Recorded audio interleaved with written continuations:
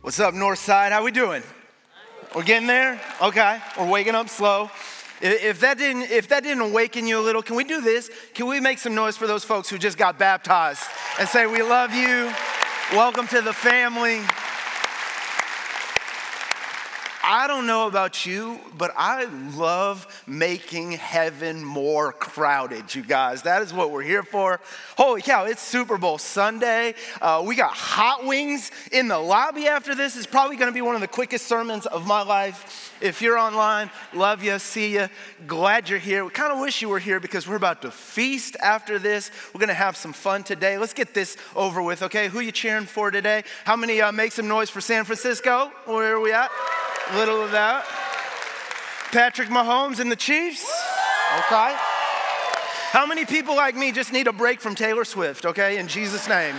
Let's just rest the whole thing for a little bit. I've been a Bears fan since birth. I actually have theological evidence that Jesus is a Bears fan too, okay? Here it is. In Isaiah 53, it says Jesus was a man of sorrows and familiar with suffering. There is no team, no fan base on earth who knows sorrow and suffering like the Chicago Bears and their fans. Jesus loves the Bears. End of debate, okay? Galatians chapter 3, I would love it if you join me in a Bible, in a phone, whatever you're flipping through scriptures, highlighters, note takers, underliners. You are my people, okay? Bible nerds unite. I just found this out. If you got the Bible on your phone and you tap the verse, it'll try and highlight it, but you have this little thing you can tap where it says notes, and then you can type a note that goes along with what you highlighted. That is acceptable form of note taking in Jesus' name. We got some cool stuff in the scriptures today I can't wait to get to. I'm going to pray and we're going to get after it. Let's pray together. God and Father, there is no one like you. God, I pray today that you would join us here and that you would show us personally how wide, how high, and how deep your love is for us. God, as we open your word, would you feed our souls? If anything good, redeeming, or lovely is going to happen this morning, it is going to be by the power of your Spirit. God, get me out of the way. Take over our time today. In Jesus' name, amen. We're in our Galatians study, chapter 3. If you've been following along, week 1, Paul writes, grace and peace to you from Jesus Christ who gave his life for us. In chapter 2, he writes, we can know that our faith is secure because we have trusted in who Jesus is. And we get to chapter 3, and with kindness and love and the skillful compassion of a pastor, Paul writes, you foolish Galatians, who has bewitched you? Before your very eyes, Jesus Christ was clearly portrayed as crucified. I would like to learn just one thing from you. Did you receive the Spirit by the works of the law or by believing what you heard? Are you so foolish? After beginning by means of the Spirit, are you now trying to finish by means of the flesh? Have you experienced so much in vain, if it really was in vain? So again, I ask, did God give you his Spirit and work miracles among you by the works of the law or by your believing what you heard? Now, Bible study question, why does it feel like Paul set down the pen and Stone Cold Steve Austin started writing chapter 3? What happened to Paul and where did he go? Well, we actually know where he went. If we go back to our historical context and remember the story behind this book, we remember that Paul had a radical encounter with Jesus Christ. He then became an evangelist, pastor, and church planter. And so he traveled all around what we call the Mediterranean Rim, visiting these Jewish communities that had been spread throughout that whole area. If you look at the map right here, you can actually see the area of Galatia. He goes there, and his MO is he goes into towns that have these Jewish synagogues. And he was a Jewish scholar, so he would go into these synagogues and he'd go, hey, you guys, you know the Old Testament we've been studying? You know, Abraham, Isaac, Jacob, Joseph, Moses, David, all those guys? Well, guess what? what? They were all pointing to the Messiah who has come. He was Jesus, and now life is found in Jesus Christ. And so he would go and do that. He would stay in these places. He would establish these churches, and these churches would flourish, and then he would move on, rinse and repeat. And so here's what happens. Paul leaves eventually this area called Galatia. He leaves a few churches behind, and they're growing, and Jesus is working miracles among them. Even non-Jewish people are starting to put their faith in Jesus Christ. So Paul goes on to Jerusalem and then later to Asia to plant more churches. But there's this group of Jewish legalists, okay? They're often called Judaizers, and they leave Jerusalem and they hear about people leaving their Jewish heritage and turning to Jesus. They don't like this, and so they follow Paul's footsteps, trying to discredit his ministry, and they teach people, hey guys, let's slow down on this Jesus thing, okay?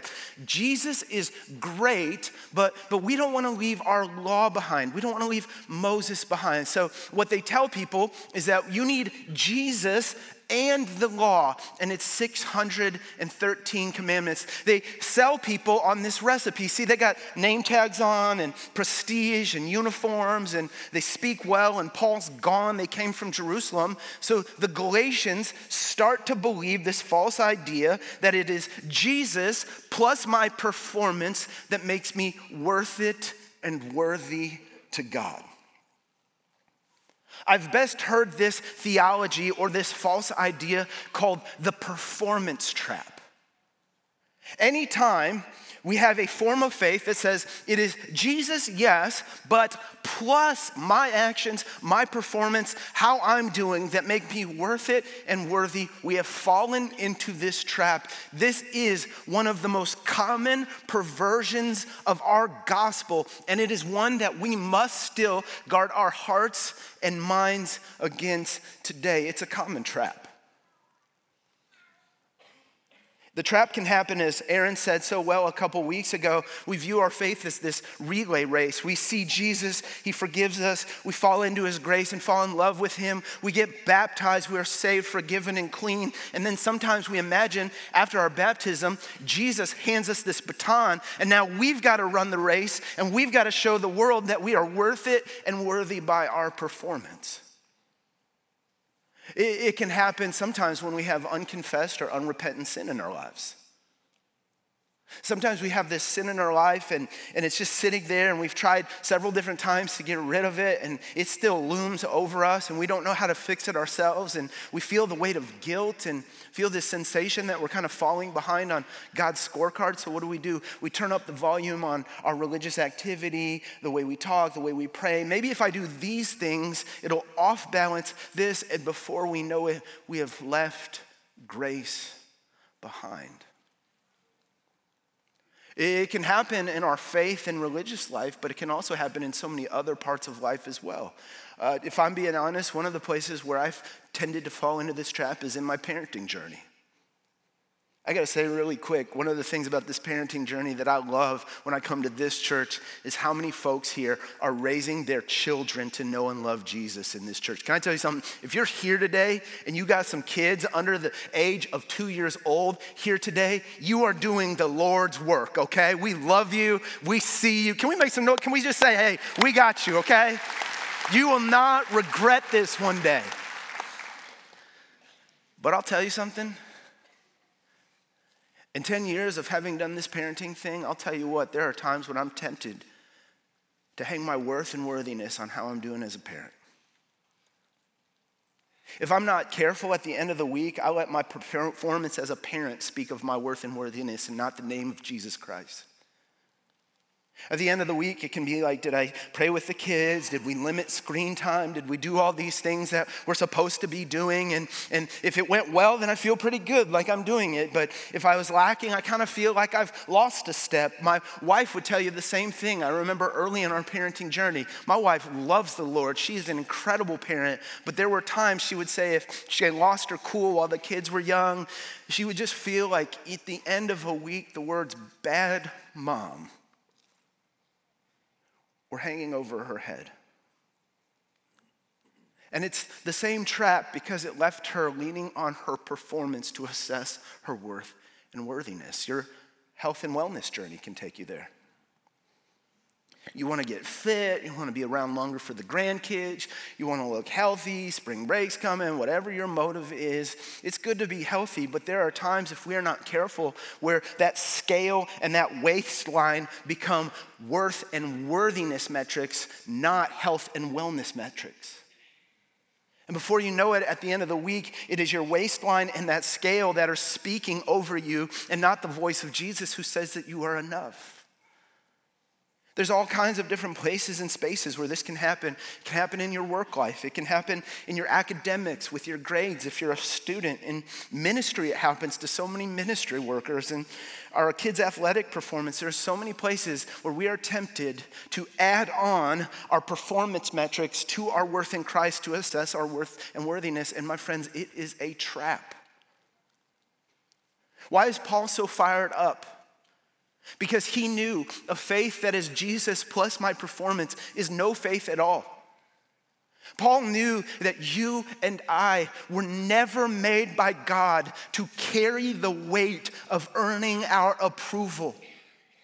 And when we inherit that and we twist just a little bit and add our performance to the gospel of Jesus Christ, it will smash us. At best, it leads to arrogance. And at worst and ultimately, it will crush you because you were never made to carry that weight. So Paul writes, and he says, you guys, do you remember? Do you remember your early faith where the lights came on and everything made sense and you reached out in faith and you ran towards Jesus and all of a sudden he started to work in your life and he cleaned you up and that sorrow was replaced with joy and that weight of guilt and shame was lifted and you felt so alive and free and his spirit started moving within you. He was cleaning you up and fixing your families in ways you tried but could never do before. Paul says, do you remember your early faith? Did God do that because you had achieved perfection and you had climbed the top of Mount Perfectionism, stuck a flag in the top, and he looked down at you and was like, wow, I really want to be a part of what she's got going on. Let me get down there and add on to what she's doing. Or did God start moving in your life by grace? And was it that moment when you needed him the most? You deserved him the least, and he wrapped his arms around you?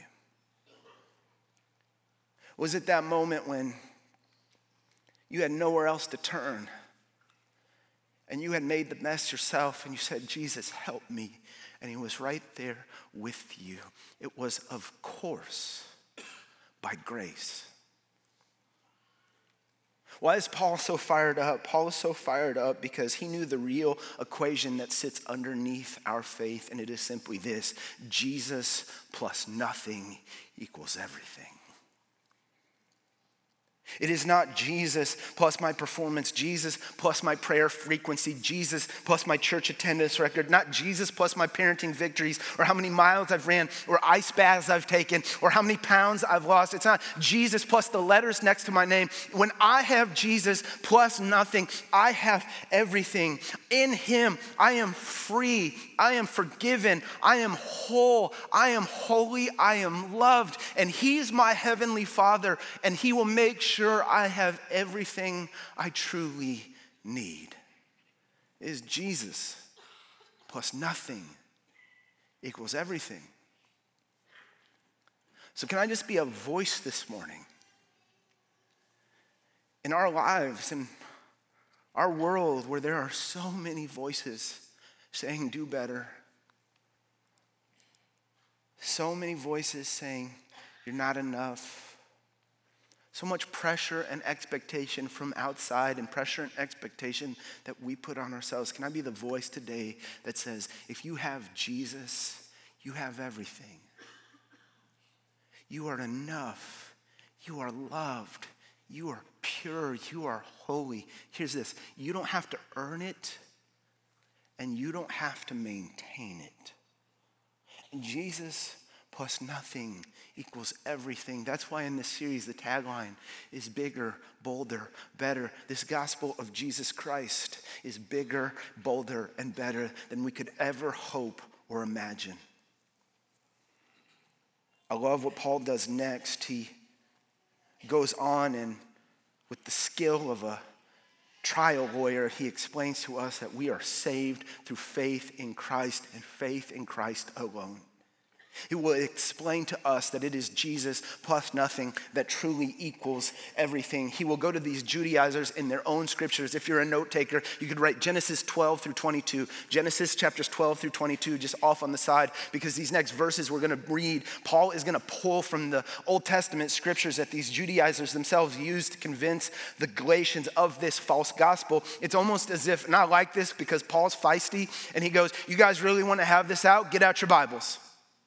Roll out your scrolls and let me show you from your own scriptures that it has been by faith from beginning to end. Let me show you from the life of your own hero, Abraham, that he was saved through faith. God is not Old Testament God, mean God, and then he turned nice after Jesus came. He has been faithful and loving and gracious from the very beginning. He says this in verse 6. So also Abraham believed God and it was credited to him as righteousness. I would highlight that, circle it, underline it. Understand then that those who have faith are children of Abraham. When you hear children of Abraham, just think in God's family. Those who have faith have been welcomed into God's family. Scripture foresaw that God would justify, that's worth circling, the Gentiles by faith. It announced in the gospel in advance through Abraham, all nations will be blessed through you. So those who rely on faith are blessed along with Abraham, the man of faith. He goes, roll out your scrolls and let me tell you about Abraham.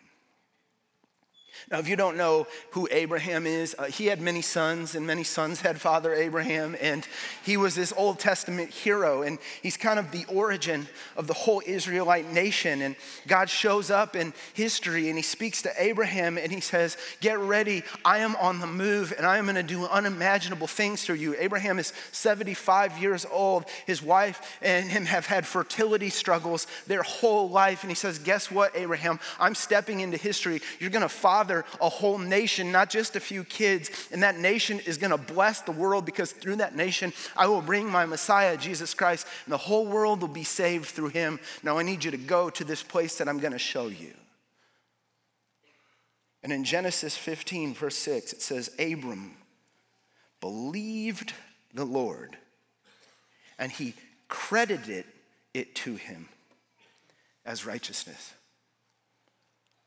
Paul brings that into Galatians 3 to say, hey, let's look back at our scriptures. You know why Abraham is a hero in our faith? It is not because of his faithfulness to God. It is because of God's faithfulness to him. Guys, has anybody told you that this faith is not about your ability to hold on to God, but rather it's about God's ability to hold on to you? Paul says that's our story. That's our origin. Our hero, Abraham, was saved by faith. And Paul brings that into this example to say the same is true for us today. Abraham put his faith in God and was accredited righteousness. When we do so today, that is what saves us. And Paul talks about when we place our faith in Christ, verses 6 and verses 8, these two powerful things happen to us. One, we are justified, and two, we are credited righteousness. Let's talk about this. He says we are justified. When you think justified, think just as if I have never sinned. When you truly come to understand what it means to be justified, it feels wrong, it feels scandalous. When you are justified through faith in Christ, which is what happens when we put our full trust in Christ, when you are justified, your sins are erased. One commenter I read this week said, it is just as if we are as holy as we will be when we die and move into our heavenly glory and sit in God's presence right now. When we are justified by Christ, it is not like God knows us, knows that we sin, and kind of looks the other way because we've declared our faith in Jesus. Those sins and failures do not show up in God's consciousness anymore. In the book of Hebrews, God says, I will remember your sins no more. Do you know what he means when he says he's not going to remember our sins anymore? He means he will remember our sins no more. That's good news. Here's why, because you might be hearing this and you might be thinking, hang on, Matt, you're telling me that Jesus' forgiveness is so powerful, like my sins are not showing up in God's mind anymore? I'm saying absolutely. You're telling me, because here's the deal, Matt, I still make mistakes. I still have some sins I'm working through. And I haven't resolved those issues yet. There's a good chance I'm gonna do those later. Are you telling me that justification is so great that when I've sinned and I've failed, it's not showing up on God's consciousness? And so when I've sinned and I've failed, I don't have to hide from God, but I can run to him and he can help me with the stuff that I can't fix on my own. Matt, if that's what you're telling me, that's too good to be true.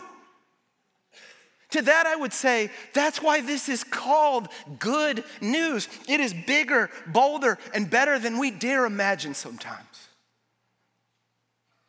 And it's for you, and it's for me.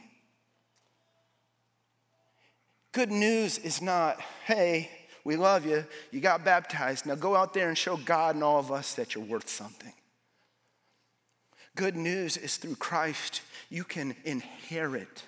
You can be given an unshakable righteousness through faith in him alone. It also says there, our other big word, we're credited righteousness. When Paul starts talking about credited righteousness, the big theological God thought word for that is imputation. You could think of it like this. If I had an amputation, that would be something is removed from my body. If there is imputation, something is added to me. When we place our faith in Christ, his righteousness, his status before God is imputed to us.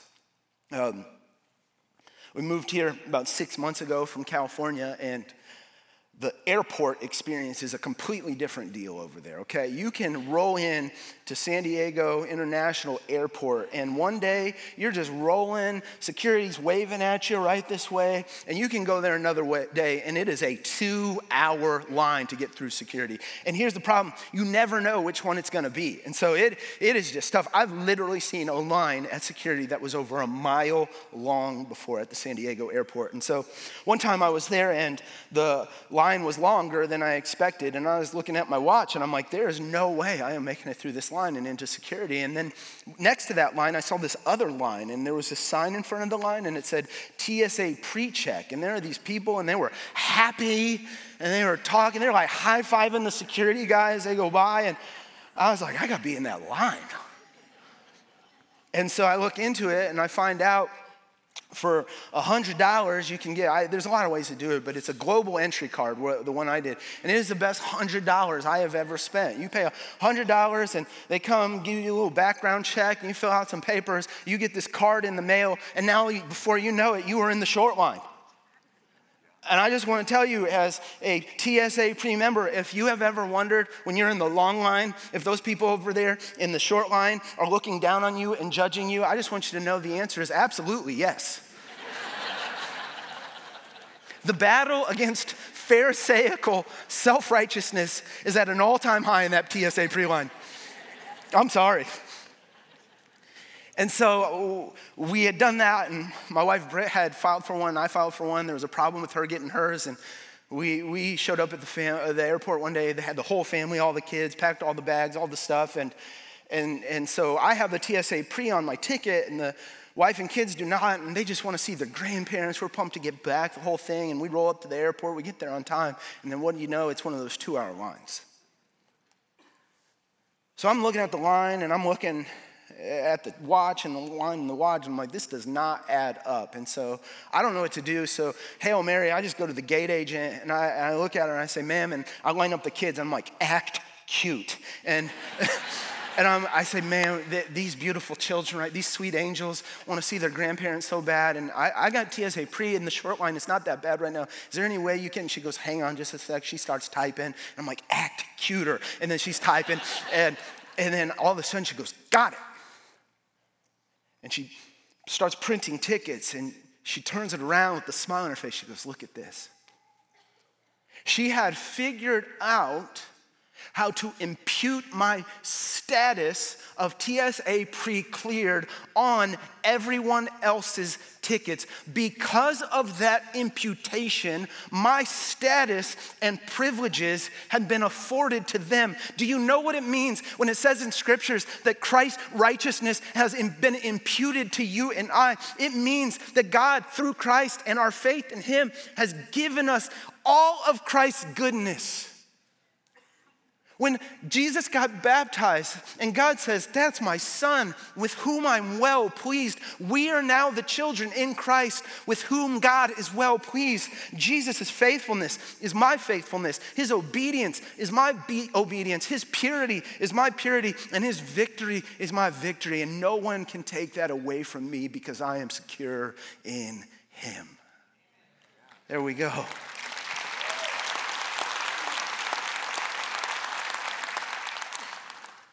It's bigger, better, bolder than we ever dare imagine. So Paul continues, chapter 3, verse 10, it says, but those who depend on the law to make them right with God are under his curse. For scripture say, cursed is everyone who does not observe and obey all the commandments that are written in God's book of the law.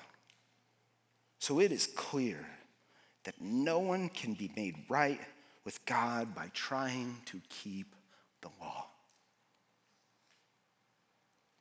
What he's saying is there is no amount of performing you can do, no amount of maintaining you can do, no amount of obeying you can do to be made right with God. Why is that? Because there's always more that could be done. There's always more obedience that could be added. There's always another person to prove your worth to. There's always another day coming where you will start the process all over again. And here's what I love, verse 13, but Christ. I'll just tell you something. Anytime you see but Christ or but God in your scriptures, you know something good is coming. He says, the law is cursed. There's always more performing you can do. You will never be enough. But Christ has rescued us from the curse pronounced by the law. When he was hung on a cross, he took upon himself the curse for our wrongdoing. Paul finishes here by pointing to Jesus Christ, who makes it all possible. And he tells us about one more big grace word that'll transform our lives. He says, we were rescued. In the original language, it was this word, exagerazo. It could be best translated redeemed, perhaps. Redeemed is like rescued on steroids. Because when we've been redeemed, yes, we were rescued, but we were rescued because somebody paid a price. One of the greatest redemption stories I ever heard was that of a man named Venture Smith.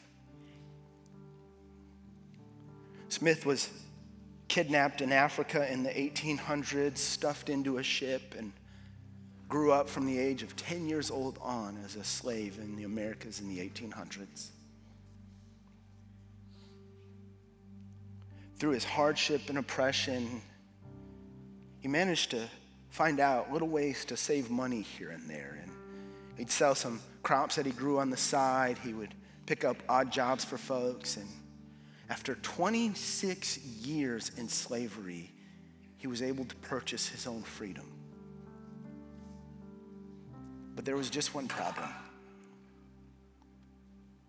His pregnant wife and 3 sons were still captive in slavery. So like any loving father, Smith went to work. He found a job in New England chopping wood.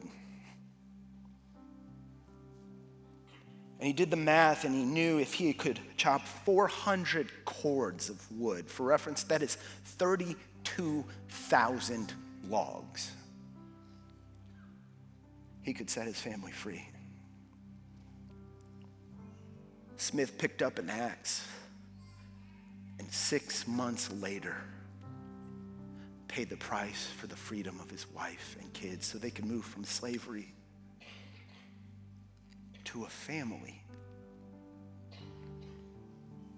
My friends, that is a beautiful picture or reflection of our redemption in Jesus Christ. Our sins are forgiven because he paid a price with his life so we could be set free. And if no one's told you this yet, that's for you.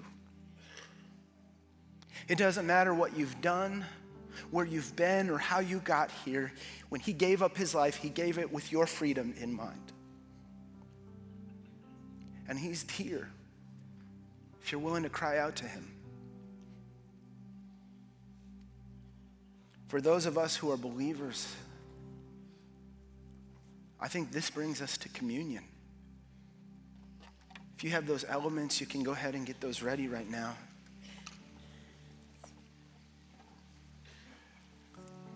I think our Savior Jesus knew that after he died, was resurrected, and went again to heaven, that we would remain in this world full of its pressure, full of those voices of guilt and shame that tell us to make something of ourselves, full of those accusing tones that tell us that we are what we have done. And that's why he gave us communion as a gift. He sat down at a table with his best friends and followers a night before he would be crucified. And he says, from now on, when you take bread, I want you to remember my body being broken for you. From now on, when you remember, or when you drink this wine, I want you to remember my blood spilled so you could be loved, rescued, redeemed, and free. And he said those simple words, do this in remembrance of me. Take time and reconnect to who God says you are. So that being said, I want to invite you to go ahead and open that bread right now, remembering Jesus' body broken for you. Go ahead, we can take that together.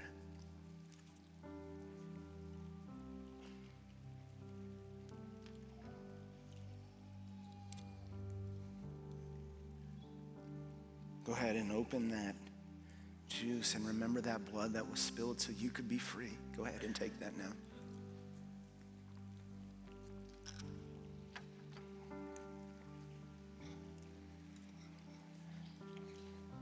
Let me pray for us. God and Father,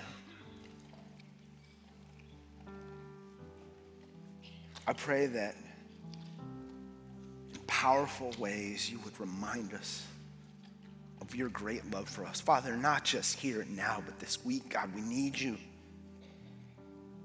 We need your freedom. We need your forgiveness. We need to be reminded that it's not riding on us anymore. We need to be reminded, God, that you never let go.